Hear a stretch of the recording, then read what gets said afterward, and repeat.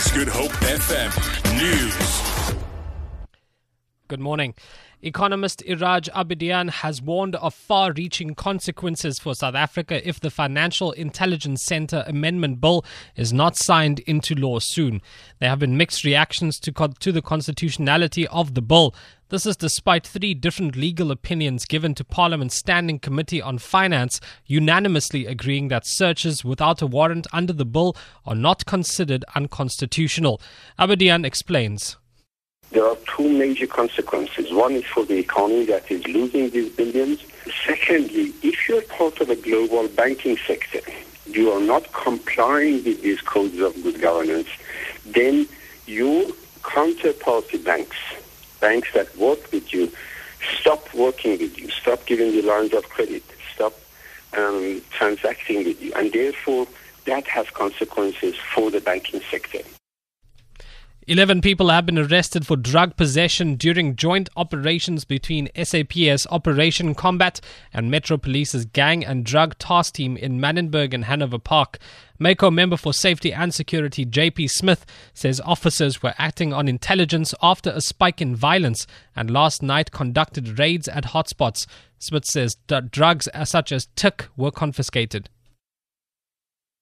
Metro Police alone did 11 arrests, all for drugs, with a combination of stop and search operations and targeting specific premises based on crime intelligence and warrants that they'd obtained. These arrests will be processed for court appearance. It was a reasonable amount of drugs. The Department of Trade and Industry says it has made significant progress in dealing with the crisis in the poultry sector.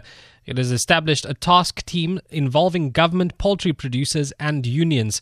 Local chicken producers are set to retrench thousands of workers in one of the largest industry jobs bloodbaths as they struggle under heavy competition from cheap imported chickens from European Union countries.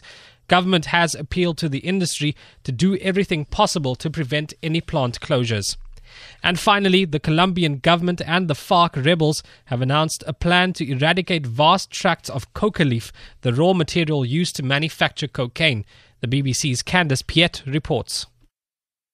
The Colombian government agreed to adopt a new strategy to win over the hearts and minds of its estimated 64,000 families dependent on the coca trade.